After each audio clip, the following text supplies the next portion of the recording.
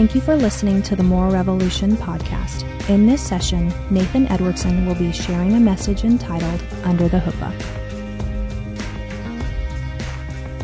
I want to begin in the book of Exodus, and we'll end up in Song of Songs chapter 3. But I want to set really a foundation for the chuppah. My wife and I, 10 years ago, we stood under a chuppah. And I stood there as the most beautiful Hispanic woman in the world. Came walking down the aisle, and I stood there and I welcomed her under the chuppah. And we spoke our vows. I said, I do. And she said, I do. And I put on a guitar and I sang a song to my wife. And we were there, our wedding, we had over 700 people at our wedding. Wow. Yeah, we wanted 50. And it was on the river, and it was amazing. Goose fights and all kinds of things. And I remember during our ceremony, we exchanged rings and spoke our vows. And then there was that moment at the end. It's the moment you wait for, the kiss. And what I didn't know is that my mom had hidden a cage of doves down by the river. And when we kissed, during like the kiss part of the ceremony, someone unleashed a crew of doves, and they came flying out of this cage. No one saw that coming. And these doves flew, and they came right over our heads and did 2 circles over our heads and flew off. Wow. And what happened was my grandma's amazing. My grandma's in the front row. There's over 700 people. She thinks it's God. And so Grandma stands up in front of everyone and lifts her hands and says, "It's a miracle."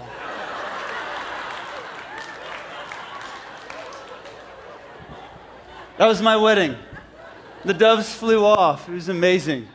It's the greatest wedding ever. And here's the ironic thing. The ironic thing is this, that 10 years ago on that day when we stood under the chuppah, we had no idea what a chuppah was. We had no idea what it meant to stand under the chuppah and in the blessing of God. And the chuppah, the imagery of the chuppah, comes out of the story in Exodus. The word chuppah it's the Hebrew word for canopy or covering. And so the story of Exodus begins that God's people are in slavery. And what happens is they cry out to God. They're in this brutal oppression, brutal slavery. This is God's people. And they've turned away from God, and so they're in slavery. What happens is they begin to cry out to God. And it says that God hears the cry. We have this God who hears the cry. God hears the cry, and God says this. It's amazing. God says, "I'm coming down." You want to hear God say that. When you cry out to God, you want to hear God say, "Yeah, I'm coming down. You're my children. I'm coming." And what he does, he calls this unlikely fellow Moses to lead his people, to lead them out of slavery. And Moses has more excuses than faith, but ends up being God's man. And so what happens in Exodus chapter 6? What happens is God, in this time, speaks 4 promises to his children. And in this time where he's coming down to rescue them, he says this. He says, "I'm the Lord. I will free you from your oppression. I will rescue you from your slavery. I will redeem you with a powerful arm and great acts of judgment. And I will claim you as my own people, and I'll be your God." That's what God says. He makes 4 promises. And what's so profound about these 4 promises in Exodus 6 is this, that these are the 4 vows that a Jewish groom would speak to his Jewish bride on their wedding day. So anyone hearing these promises in Exodus 6:6 would know, wow, that's marriage language. There's a marriage coming. Everyone would have known that. Oh, well, those are the words, those are the vows. And it's this God who's this covenant God that comes. There's a marriage coming. And then what happens is later on in Exodus 19, verse 5, God says this. He says, if you will obey me, speaking to his people, says, if you will obey me and keep my covenant. There's this idea of covenant, that God has spoken vows. This is a God of covenant. There's a marriage coming. He's spoken vows. He says, if you keep this covenant, you will be my treasured possession out of all the nations. Imagine being God's people and hearing that in slavery. You'll be my treasured possession. I'll rescue you. I'll redeem you. I will claim you as my own. Not only that, you will be my treasured possession. This was another phrase that a Jewish groom would use to speak of his bride. His treasured possession. Really, it's a groom saying, I choose you. Out of all the women, I choose you. And this is what God speaks. They would have heard this. Wow, that's marriage language there. Later on in Exodus 25, what God says, he says, build me a house. He says, if you build me a house, I will come and I will dwell with you forever. It's more wedding language. This is what a Jewish groom would build a house and welcome his bride into that. This God said, hey, build me a house, I will come and dwell with you forever. Is that not marriage? And then finally, the culmination of Exodus 40:34, God actually does this. God's a God who, he doesn't just speak it, but he does this. God comes. He comes, he rescues his people. He claims them as his treasured possession. He comes and he dwells with them forever. It says in Exodus 40:34, then the cloud covered the tabernacle. God shows up in a cloud. And the glory of the Lord filled the tabernacle. Moses could no longer enter the tabernacle because the cloud had settled down over it. And the glory of the Lord filled it. Now, whenever the cloud lifted from the tabernacle, the people of Israel would set out on their journey following it. But if the cloud did not rise, they remained where they were until it lifted. The cloud of the Lord hovered over the tabernacle during the day, and at night fire glowed inside the cloud, so the whole family of Israel could see it. This continued throughout all their journeys. So God in Exodus 40 comes and he hovers over them. He's blessing them, protecting them, and leading them. This is a God of covenant who actually comes, lives with them forever. Now, back then, you knew where God was. It's like, hey, where's God? Oh, yeah, cloud. You couldn't miss God. You know, you'd wake up, hey, where's God? Oh, he's right there. Oh, he's moving quick. And they follow him. So they're learning how to follow. They're learning how to live under and in the blessing of this God. They're just learning how to move with him. It's like, hey, he's moving. I think we should move. Like, I don't want to miss God. We're staying under him. We sang earlier, Holy Spirit, come. Holy Spirit, stay. They wanted that. That was their cry. And so they're learning how to, hey, he's leading us. He's protecting us. He's blessing us. Here's this God who's hovering over us. And we like that. That's a good thing. And what God does is he rescues them. He leads them into a wilderness. And then from the wilderness, God leads them into this new land, this new life. It's all marriage. It's all this marriage imagery of this God who comes and says, hey, I'm claiming you as my own. Out of all the nations, I choose you. You're my treasured possession. You're my beloved. You're my bride. I'm building you a house. I'm coming to dwell with you forever, to bless you, to lead you, to protect you. And he leads them into this new life. Is that not marriage? And so the Jewish people, because they get marriage, like they get marriage more than most of us do. What they did is they raise up a chuppah. They raise up a chuppah in the most sacred wedding traditions. It's become one of the most sacred Jewish wedding traditions, a chuppah. And the chuppah is a symbol of this, that God is there, this God who hovers over us. This God who blesses us, this God who leads us, this God who protects us. And we're just learning how to live under that. And so on his wedding day, a Jewish groom would stand under the chuppah. And what he does is he stands there first because that's where marriage begins. Marriage begins with a man and God. That's where marriage begins. Where does marriage begin? With a man and God. And when that man learns how to live under the blessing and the leading of God and the protection of God, then what God does is God brings him his wife. And he welcomes her. And he welcomes her under the huppah. And what they, in the Jewish culture, and we talked about it a bit last night, but under the huppah, they'd speak their vows to one another.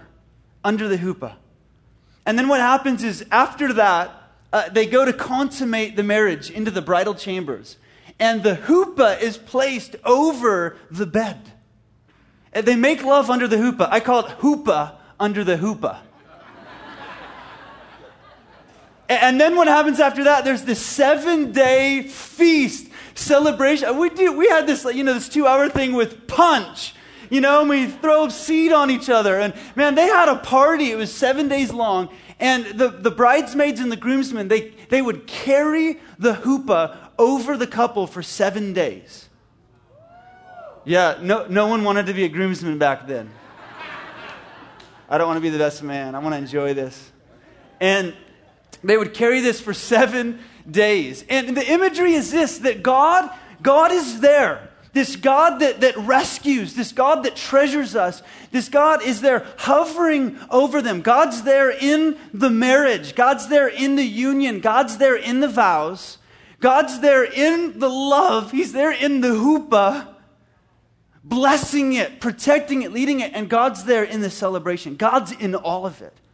And because they knew that God's there, see, God always meant to be there. God always meant to be there. In the love and in the intimacy and in the marriage. Blessing it, leading it, protecting it. So they would raise up a huppah. We see this in Genesis. In Genesis 1, God created human beings in his image. Male and female, he created them.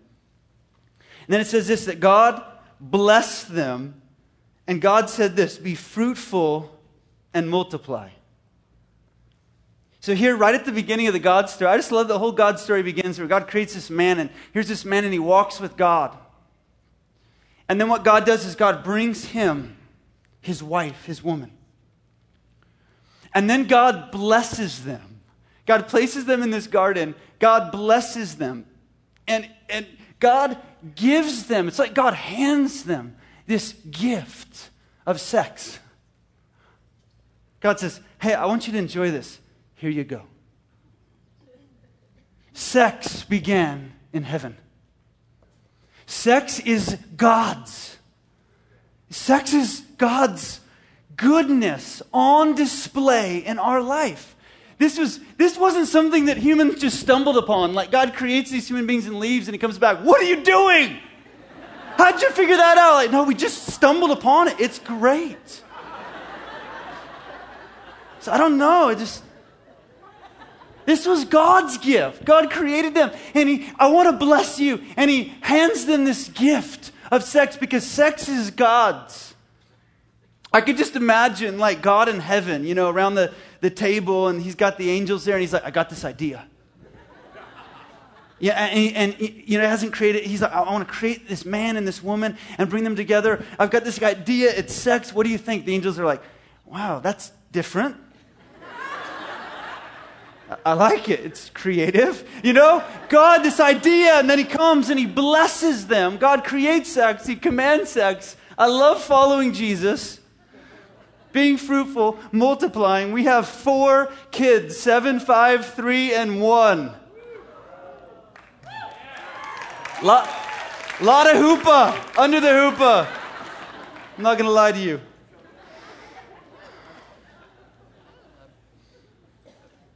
Sex is God's. We have to see that. This is God putting his goodness on display in your life and in my life. Sex is not the enemy's ground. The enemy's perverted it. He's distorted it, but it is God's, and God wants sex back. God wants to restore sex. God wants to redeem this. This was his gift, and the enemy's coming. He's ripped it off, and he's perverted it. He's destroyed this thing. God's like, I want sex back. Sex is God's. And then what God says, he says this. He looked over all that he had made, and God said what? It's good. Sex is God. Sex is good. Sex is good. Sex isn't some dirty thing to be hidden in the corner of the church. God says this, honor it. The world says, have it. Have it with anyone and everyone. The church has said, hide it. Let's just not talk about it. Let's just put it in the corner of the church. Like somehow it's dirty until you're married. What God says is this, don't have it with anyone and everyone. It's too sacred. It's too powerful. Don't hide it. God says this, honor it. Hold it out. Hold it out. This is God's gift. This is God's goodness. When God had the world exactly the way he wanted it, here's this man and this woman, and he gives them sex as a gift. God says this, sex is mine and sex is good, and I'm giving it to you. Then it goes on to say this, in 2:24 it says, this is why a man leaves his father and his mother and his Xbox.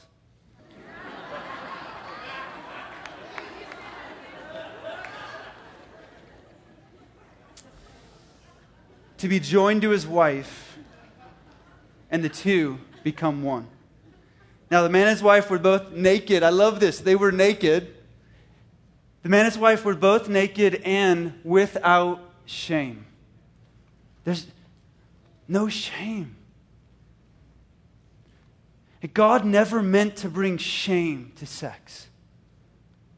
It was never, he's a good father. It was never his intention to bring shame to sex. And yet we know that sex has become, for so many of us in the church and in the world, sex has become the greatest source of pain and shame and confusion. Sex is broken. God never meant that. When God had it exactly the way he wanted it, there was sex and there was no shame. And God made sex fun. This is fun. I mean, God could have made babies grow up out of the ground like watermelons. God could have just dropped babies from the sky like, I'm a dad.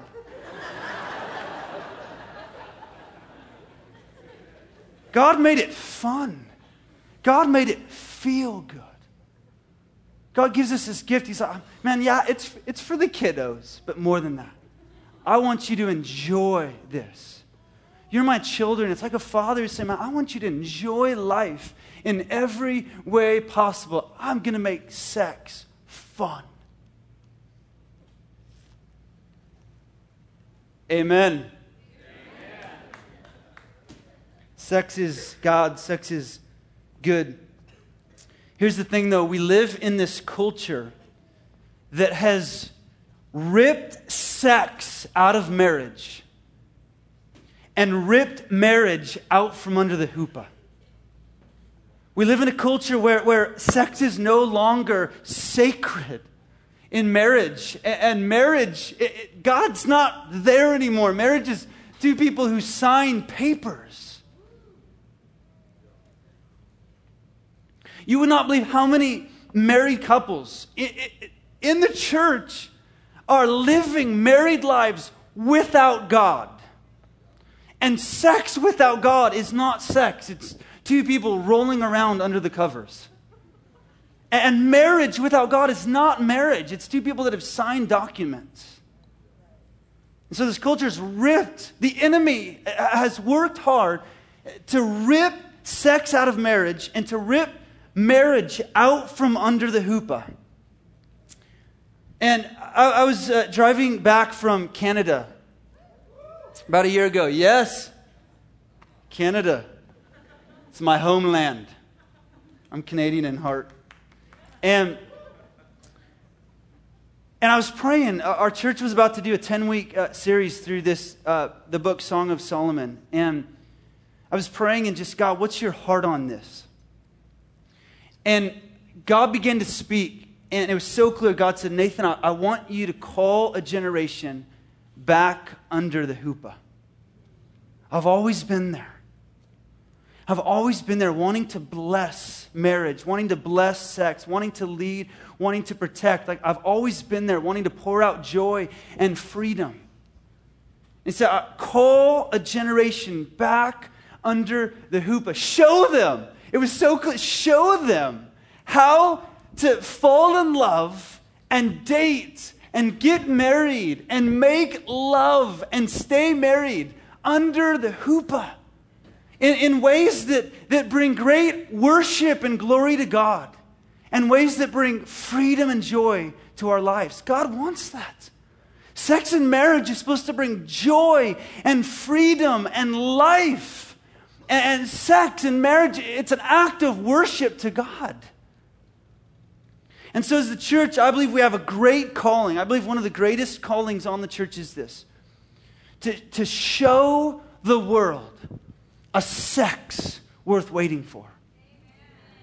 And if you're married, to show the world a sex worth fighting for. Married couples, fight for this. And if you're wounded, and many of us are when it comes to sex, and if you're wounded, a sex worth healing for. That we can't just talk about. We've got to show the world. We've got to put sex on display. We've got to show them. The world's got to see it, because what they're seeing everywhere is these films and these images, and it's a false, perverted view of sex. I'm just going to read some of these stats that are flooring. More than 30% of junior high students are already sexually active. 1 out of every 3 junior high students right now in our nation are already having sex. More than 75% of American teenagers, so 3 out of 4, by the time they graduate high school, 3 out of 4 high school students are already having sex. That's the world we live in. Teenage dating websites, which brag to have millions of members, encourage teenagers to select not prom dates, but partners for casual sexual escapades. This is the message being screamed in our culture. More than 30% of 15 to 17-year-old girls say that intercourse is almost always a part of a casual dating relationship. 15 to 17-year-old girls. 1 out of every 4 husbands will cheat on his wife. 1 out of every 5 wives will cheat on her husband. The average middle-aged man has at least 20 different sexual partners in his lifetime. And 43% of college students will have more than 5 sexual partners by the time they wrap up college. Such a cheap, shallow view of sex and what it is and what it could be. And pornography, there are over 300 million porn sites now. 9 out of 10 guys have struggled with pornography. 5 out of 10 women have struggled and are struggling with pornography. This isn't a dude issue anymore. The average age someone looks at pornography is 11 years old now. Is the average age. Kids are looking at this stuff online. It's unbelievable. USA Today, an article reads like this: 70% of the top-rated television shows feature sexual content. Listen to this, up to 6.7 sexual scenes every hour. So all the shows we love and we watch are filled with sex scenes, shaping and teaching our culture what sex is. The average person watches 14,000 sexual encounters a year on television. Yeah, that's a lot. And here's the one, every time I read it, this is the one that floors me, and probably because I have 4 little kids. This is the one that drives me. That most young women, our culture and our kids, for every 100 hours that they will take in the world's perverted, distorted image of sex and intimacy in marriage. For every 100 hours that they will take that in, they will spend 1 second learning about true intimacy and true sex and true marriage. And that's a huge deal. That's a big deal. That our culture has the first and the last say. For every 100 hours, our kids will get 1 second learning about what it is, and the church has remained silent. It's like we're sitting around letting culture shape our kids for sex. And so I really believe this, and this is part of the Moral Revolution movement, is this, that we would, one of our greatest callings is to shape a generation for sex. Not to keep them from it. We've done that forever. Hey, let's keep them from it. Like, sex is bad. Oh, you're married, now it's good. To shape them, someone has to come and say, hey, we're going to shape you for dating. We're going to lead you into love and intimacy. I want to shape a generation for sex. We, at our church, the Stirring, we talk about sex more than anything else. I just love talking about sex. And I got a nickname in town, the Sex Pastor. You got the lead pastor, you got the senior pastor, sex pastor, yep. We've got to shout this from the rooftops. We have a message. We've got to show the world a sex worth living for, a sex that can bring freedom and joy and life and draw us back under the chuppah. And I want to see that in my day. And one of the questions that we ask all the time is this: why don't we talk about sex in the two places we need it the most? In the church and in the home. We've got to get loud. We need a sex culture. I'm blown away that everyone at Bethel writes books. It's like all of a sudden, like everyone at Bethel's a writer. I love it. So I've got people at my church saying, when are you going to write your book? I'm a kid. I'm my book. And they're like, Banning wrote a book. That's Jesus culture. So maybe we need a movement, sex culture. We need a sex culture band and a tour. Watch out, Jesus culture, here we come. Sex culture. God wants to move.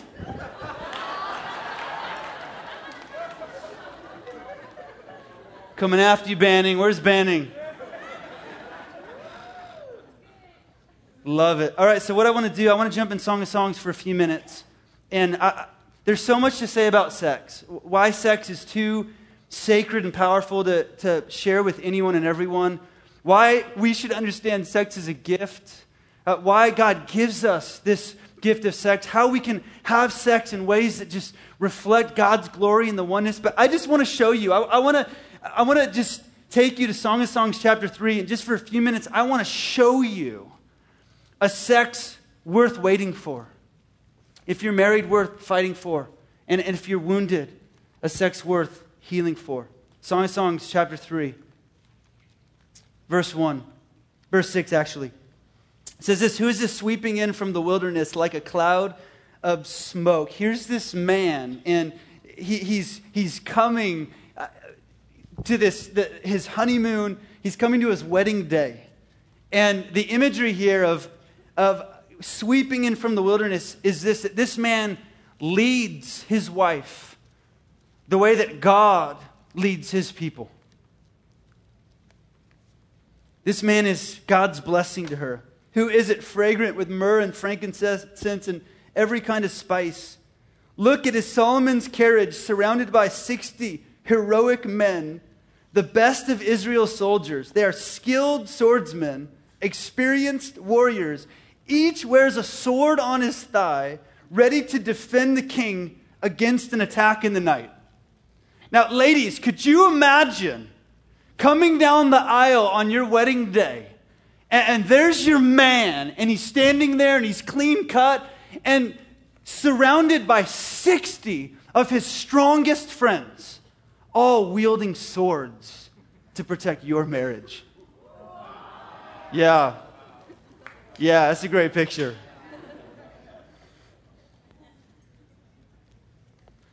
That's the best man calling.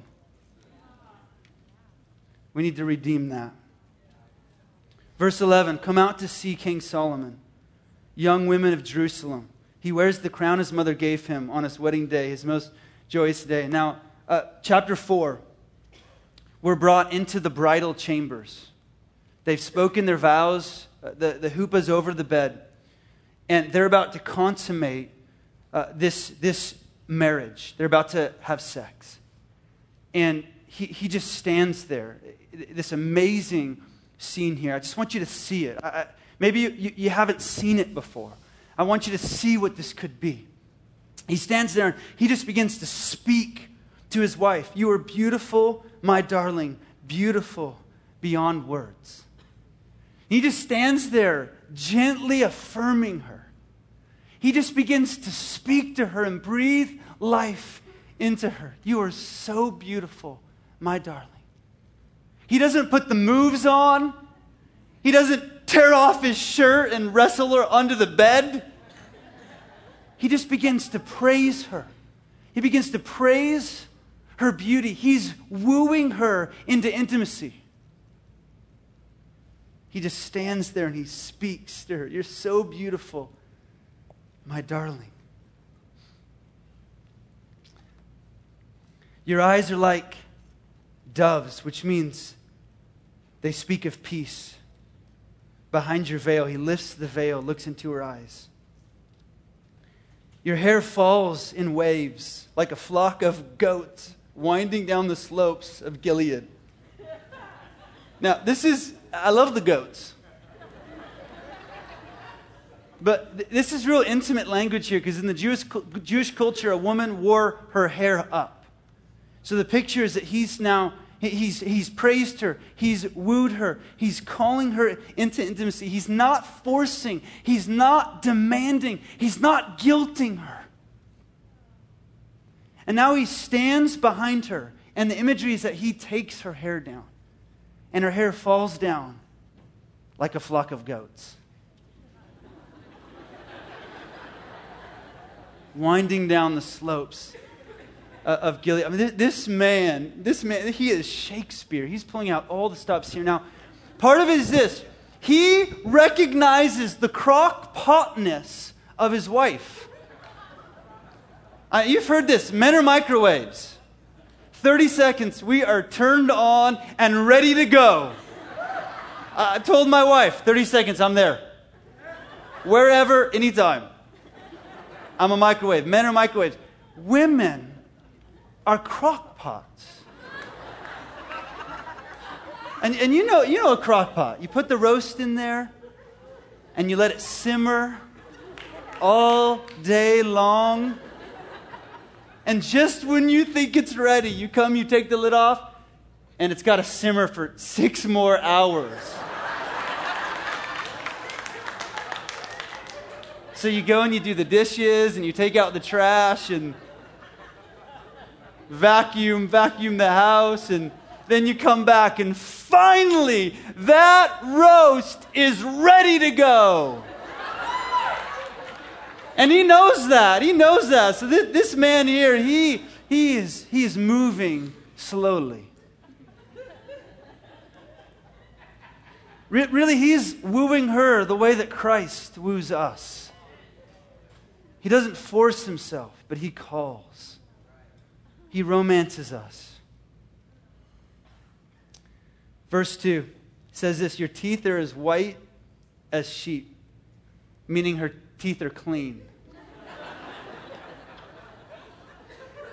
Women, take notes. Recently shorn and freshly washed. Your smile is flawless, meaning her teeth are straight. Each tooth matched with its twin, meaning her teeth are there.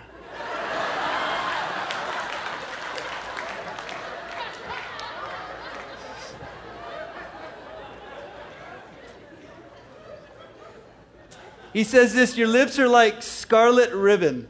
Your mouth is inviting. Your cheeks are like rosy pomegranates behind your veil. What he's saying to her, man, he's saying, you're full of life. She needs to hear that. She needs to hear that every day. You're full of life. I choose you. You bring me life. I'm not looking around at anyone else. Then he says this, your neck is as beautiful as the Tower of David. Be careful with that one, guys. Jeweled with the shields of 1,000 heroes. I mean, can you see what this guy's doing? I mean, he's starting at her head, and he is working his way down her body, just delighting in every detail. He's saying, you are captivating. You are lovely. And when it answers the question that haunts her, am I lovely? He says, you are not disappointing to me. I love every detail from your teeth all the way to your toes. And I choose you. Every moment of this end, you can just see the worship here. This isn't some dude saying, you're hot. He is pulling out the Shakespeare. He is using all this Jewish imagery to just capture the worship of a moment. It's like this man who's standing there under the hoop and he's saying, God, I just praise you that I get to love her, that I get to feel this way, that you've blessed me with this wife. Sex is worship. He is praising God here, delighting in God's creation. Ladies, isn't that worth waiting for? A man who will look at you like he's looked at no one else and say, I'm not disappointed. You are captivating. You don't have to be perfect to be lovely.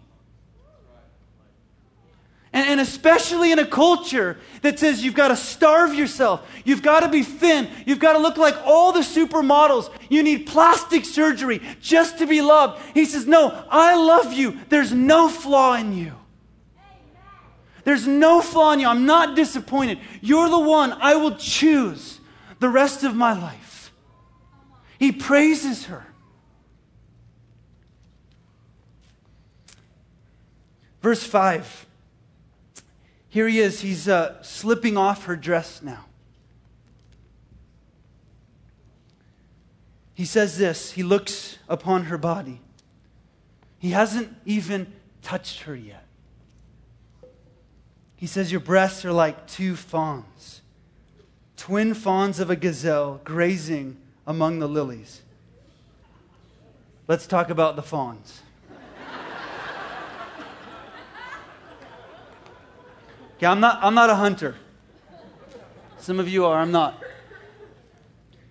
But how do you approach twin fawns grazing among the lilies?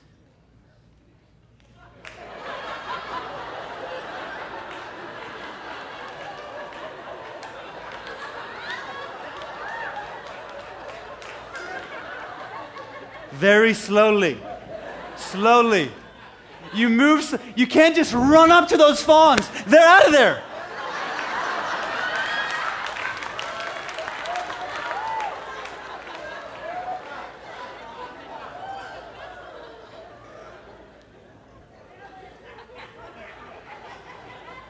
I'll tell you what, I don't think I can ever see this passage the same after seeing Chris last night as the gazelle.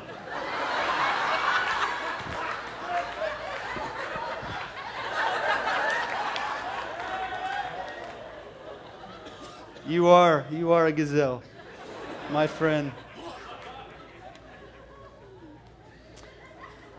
This is important though. For all the men, it's really important that you learn to move slowly. That you make her feel safe. That you woo her and you romance her and you let her come. The purpose of the honeymoon, I want to do a whole series at our church called Honeymoon. That's it. The purpose of the honeymoon is not sexual conquest. Purpose of the honeymoon is not to have sex in every crazy position you've ever seen. You're laughing. But you would be so surprised how many dudes come into marriage and they've been looking at porn their whole life. And they've got all these images and all these positions they've seen and say, she cannot be your porn star. She cannot be. And so what men do is they come, I'm talking about men that love God, that have no idea what sex really is and what intimacy is. So they come running into their honeymoon. And what men do is in those first days and weeks and months and years, they trample trust. Because the purpose of the honeymoon is one thing: trust. That's the purpose. If you come into your honeymoon, hey, the purpose here is trust. We're building trust. Because you have the rest of your life to have sex in every crazy position. It is good. But in those early days and years, you've got to move slow. You've got to woo her. You've got to build trust with her. Men, the purpose is this. It's not sex. The purpose is to make her feel safe with you. So that she can say, I'm safe with this man. Earlier in Song of Songs, this woman speaks about her husband. She says this: he's a tree, and I sit under his shade. I sit delighting in his shade. And what she's saying is, this man's safe. I can sit in his shade. He's safe. You would not believe how many men, single men and married men, are not safe. And how many married women, after having sex with their husbands, roll over and they weep themselves to sleep. And after sex, how many women feel more alone than connected? And the dude just pulls up his pants. These are men who love sex, but they don't know intimacy. And they don't know God's blessing in their bedroom. And so, men, the purpose is to make her feel safe. She says this earlier. She says about her husband. She's bragging on her husband. She says this: his banner over me is love. And the banner is war imagery. That in war, the men back then, it was, hand-to-hand combat.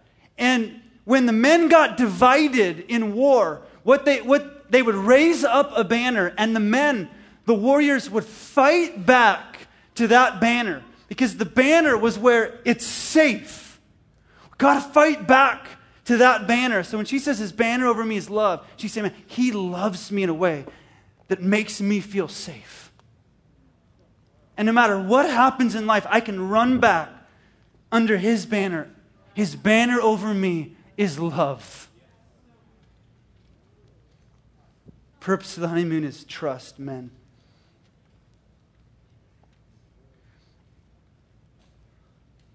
Verse 6, before the dawn breezes blow and the night shadows flee. What he's saying there is all night long. I will hurry to the mountain of myrrh and to the hill of frankincense. Yep. You are altogether beautiful, my darling. Beautiful in every way. There's no flaw in you. I'm not disappointed here. I love everything about you.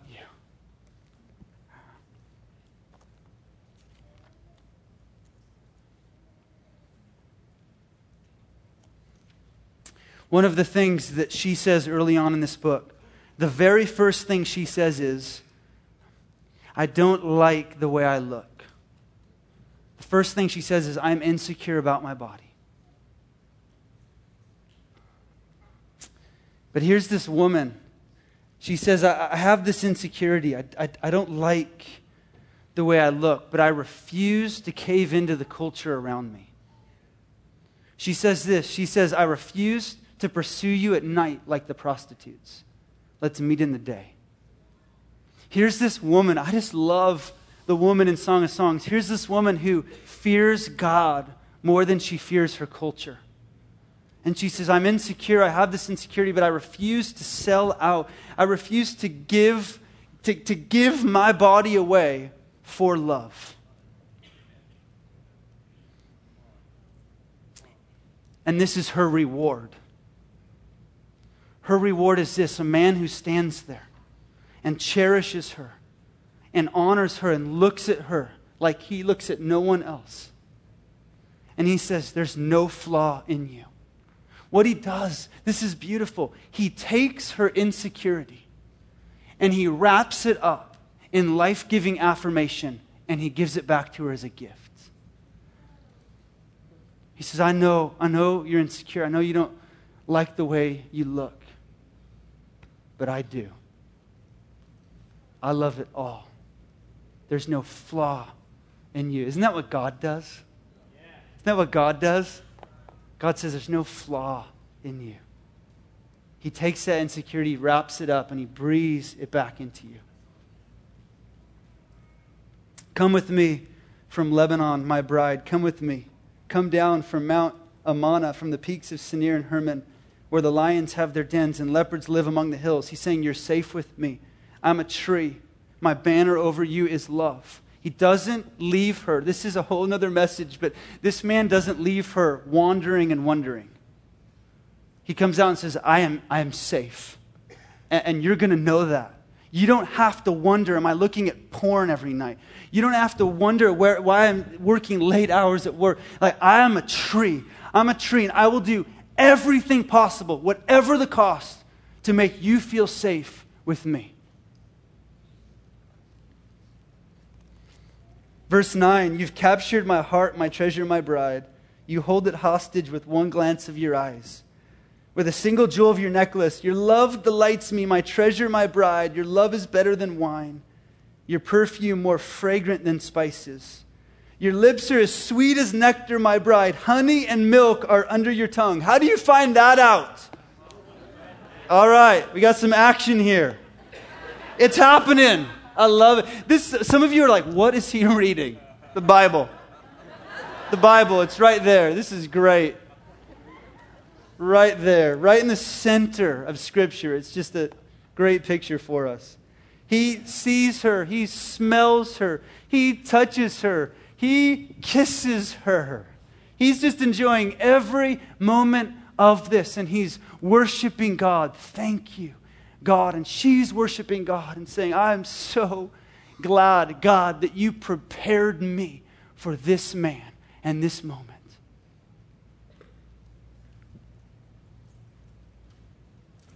Verse 12, he says this, you are my private garden, my treasure, my bride, a secluded spring, a hidden fountain. Yeah, this is really important because what he's doing, he's using all this Jewish imagery to capture the holiness of this moment. Sex is God, sex is good, sex is worship, sex is fun, but sex is holy. And at this moment, there's this, you can just tell the presence of God is there. He's maybe on his knees. The holiness of this moment. He's using all this imagery to affirm. Because she says this over and over again, my vineyard is mine and mine alone to give. Which is a Jewish way of saying, listen, I refuse to give myself away cheaply. And he affirms that. He comes and says, thank you for being faithful to me. Thank you for waiting. Thank you for not giving yourself away. Thank you for saving yourself for this moment. This moment is sacred. This moment is holy. You've been hidden. You're a hidden fountain. God has hidden you for this day, for this moment. Sex is sacred. Sex is holy. And all throughout Scripture, what we find is that sex is the most powerful thing that can happen between two people. There is nothing more spiritual. There is nothing deeper. It is the most sacred, the most holy, the most God thing that can happen between two people. And this is why over and over again Scripture says, it's not God saying no. It's God saying, listen, I love you. And sex is a gift. But it's too sacred. It's too holy to share with strangers. And I love what Paul says in 1 Corinthians 6. He says this, don't you realize your bodies are actually parts of Christ? Should a man take his body, which is part of Christ and join that to a prostitute. What he's saying is hey, if you're a child of God, you're one with Christ. Like, you're in Christ, Christ is in you. You're one. I mean, that's the imagery we get all throughout Scripture. Like, I'm one with him. He's one with me. We're one with Christ. And so what Paul's saying, he's saying, just in the same way that you're one with Christ, like when you have sex with someone, you become one with them. And then he goes on to say, listen, you belong to God. Don't you know your body is the temple of the Holy Spirit? So this oneness, this is the most deeply spiritual thing. Over and over, it is too sacred, it is too powerful, it is too holy for us to have sex with anyone and everyone. That's why God says, hey, this is for marriage. This is a gift that belongs in marriage. And we all know sex outside of marriage, in the end, causes a deep brokenness. We talked about that last night, that so much of that brokenness is because we don't really love us. And we haven't allowed God to love us.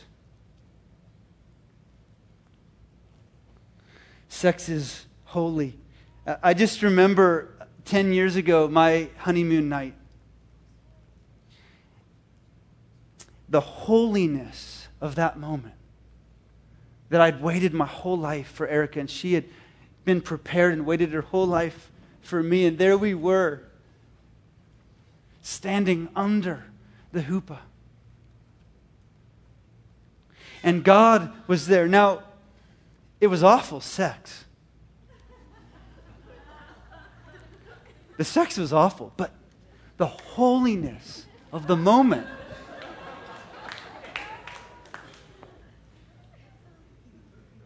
The worship of that moment.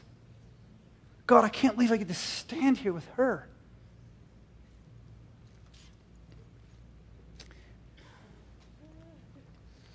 I had a pastor in my life years ago, and he pulled me aside right before my wedding, and his name was Bruce. Bruce was a big, strong man with a beard. Bruce pulled me aside and he said, I want you to know something about your honeymoon night. And I just said, whoa, Bruce.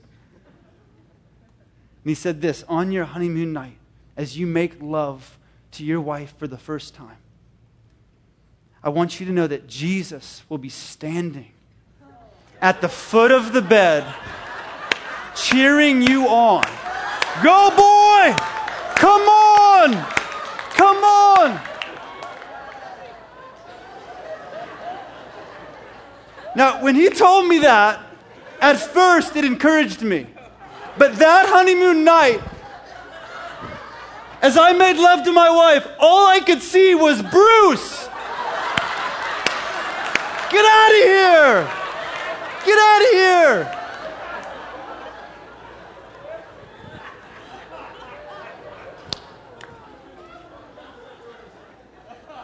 We love Bruce.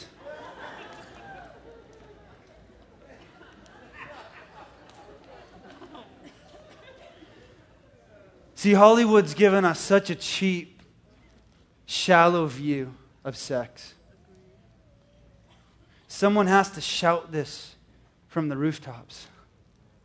I spent, before one of our series on sex, I wanted to read what's the world saying about sex. I went to Barnes & Noble and I just started reading all these books I could find. I had this table just filled with books like Sex and the Joy of Sex and Real Sex and Twilight and all these books. And I remember I was reading them and there was this girl that came walking over, this mom with one of her boys, and she smiled at me and I smiled at her, and then she looked down at the table of books. And I remember her giving me this evil eye, and she grabbed her son and scurried off. I love what Jake said earlier. We've got to scream this message. Now, what happens in verse 16 is the woman responds here. If he's romancing, she's responding. She says this, awake north wind, rise up, south wind, blow on my garden, and spread its fragrance all around. She responds, come into your garden, my love, taste its finest fruits. Now the north winds were strong winds. The south winds were gentle winds. So what she's saying to her husband here is, I want you to make love to me with strength and gentleness. Now, can you imagine on your honeymoon night? I mean, single ladies, try this. Okay, things are steaming up here. He's been wooing you. He's been romancing you. He's been moving slowly toward those fawns. And then she responds here. And in a moment, it's like, could you imagine just in a moment, she just, awake north wind. Awake south wind. Come blow on my garden. He will pass out. You will have him right where you want him, ladies.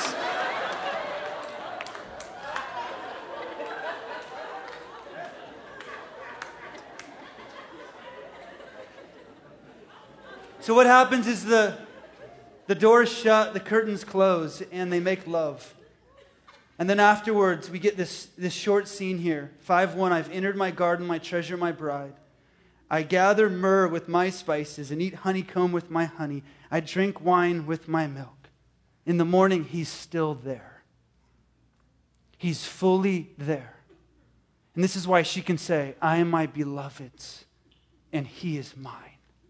Here's this man who's fully submitted to God and fully committed to his wife. And she can say, I am my beloved's, and he is mine. Now, this next verse, this is the last verse. This next verse, the rabbis teach that this is the only place in the whole book of the Song of Songs where God speaks. This is where God responds. He has romanced her. She has responded. And now God speaks. God weighs in. Here's what God says. O lover and beloved, eat and drink.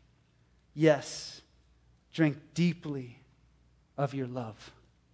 What God says is this. Yes. God says, yes, drink deeply of your love. And they really believe that God is there and that he's hovering over them as they make love. That God is blessing them. That he's protecting. That he's leading them. And we have such a great calling, don't we, to just live this and to show the world sex worth waiting for and worth fighting for and worth healing for. We hope you have enjoyed this session. For more information, please visit our website at www.moralrevolution.com.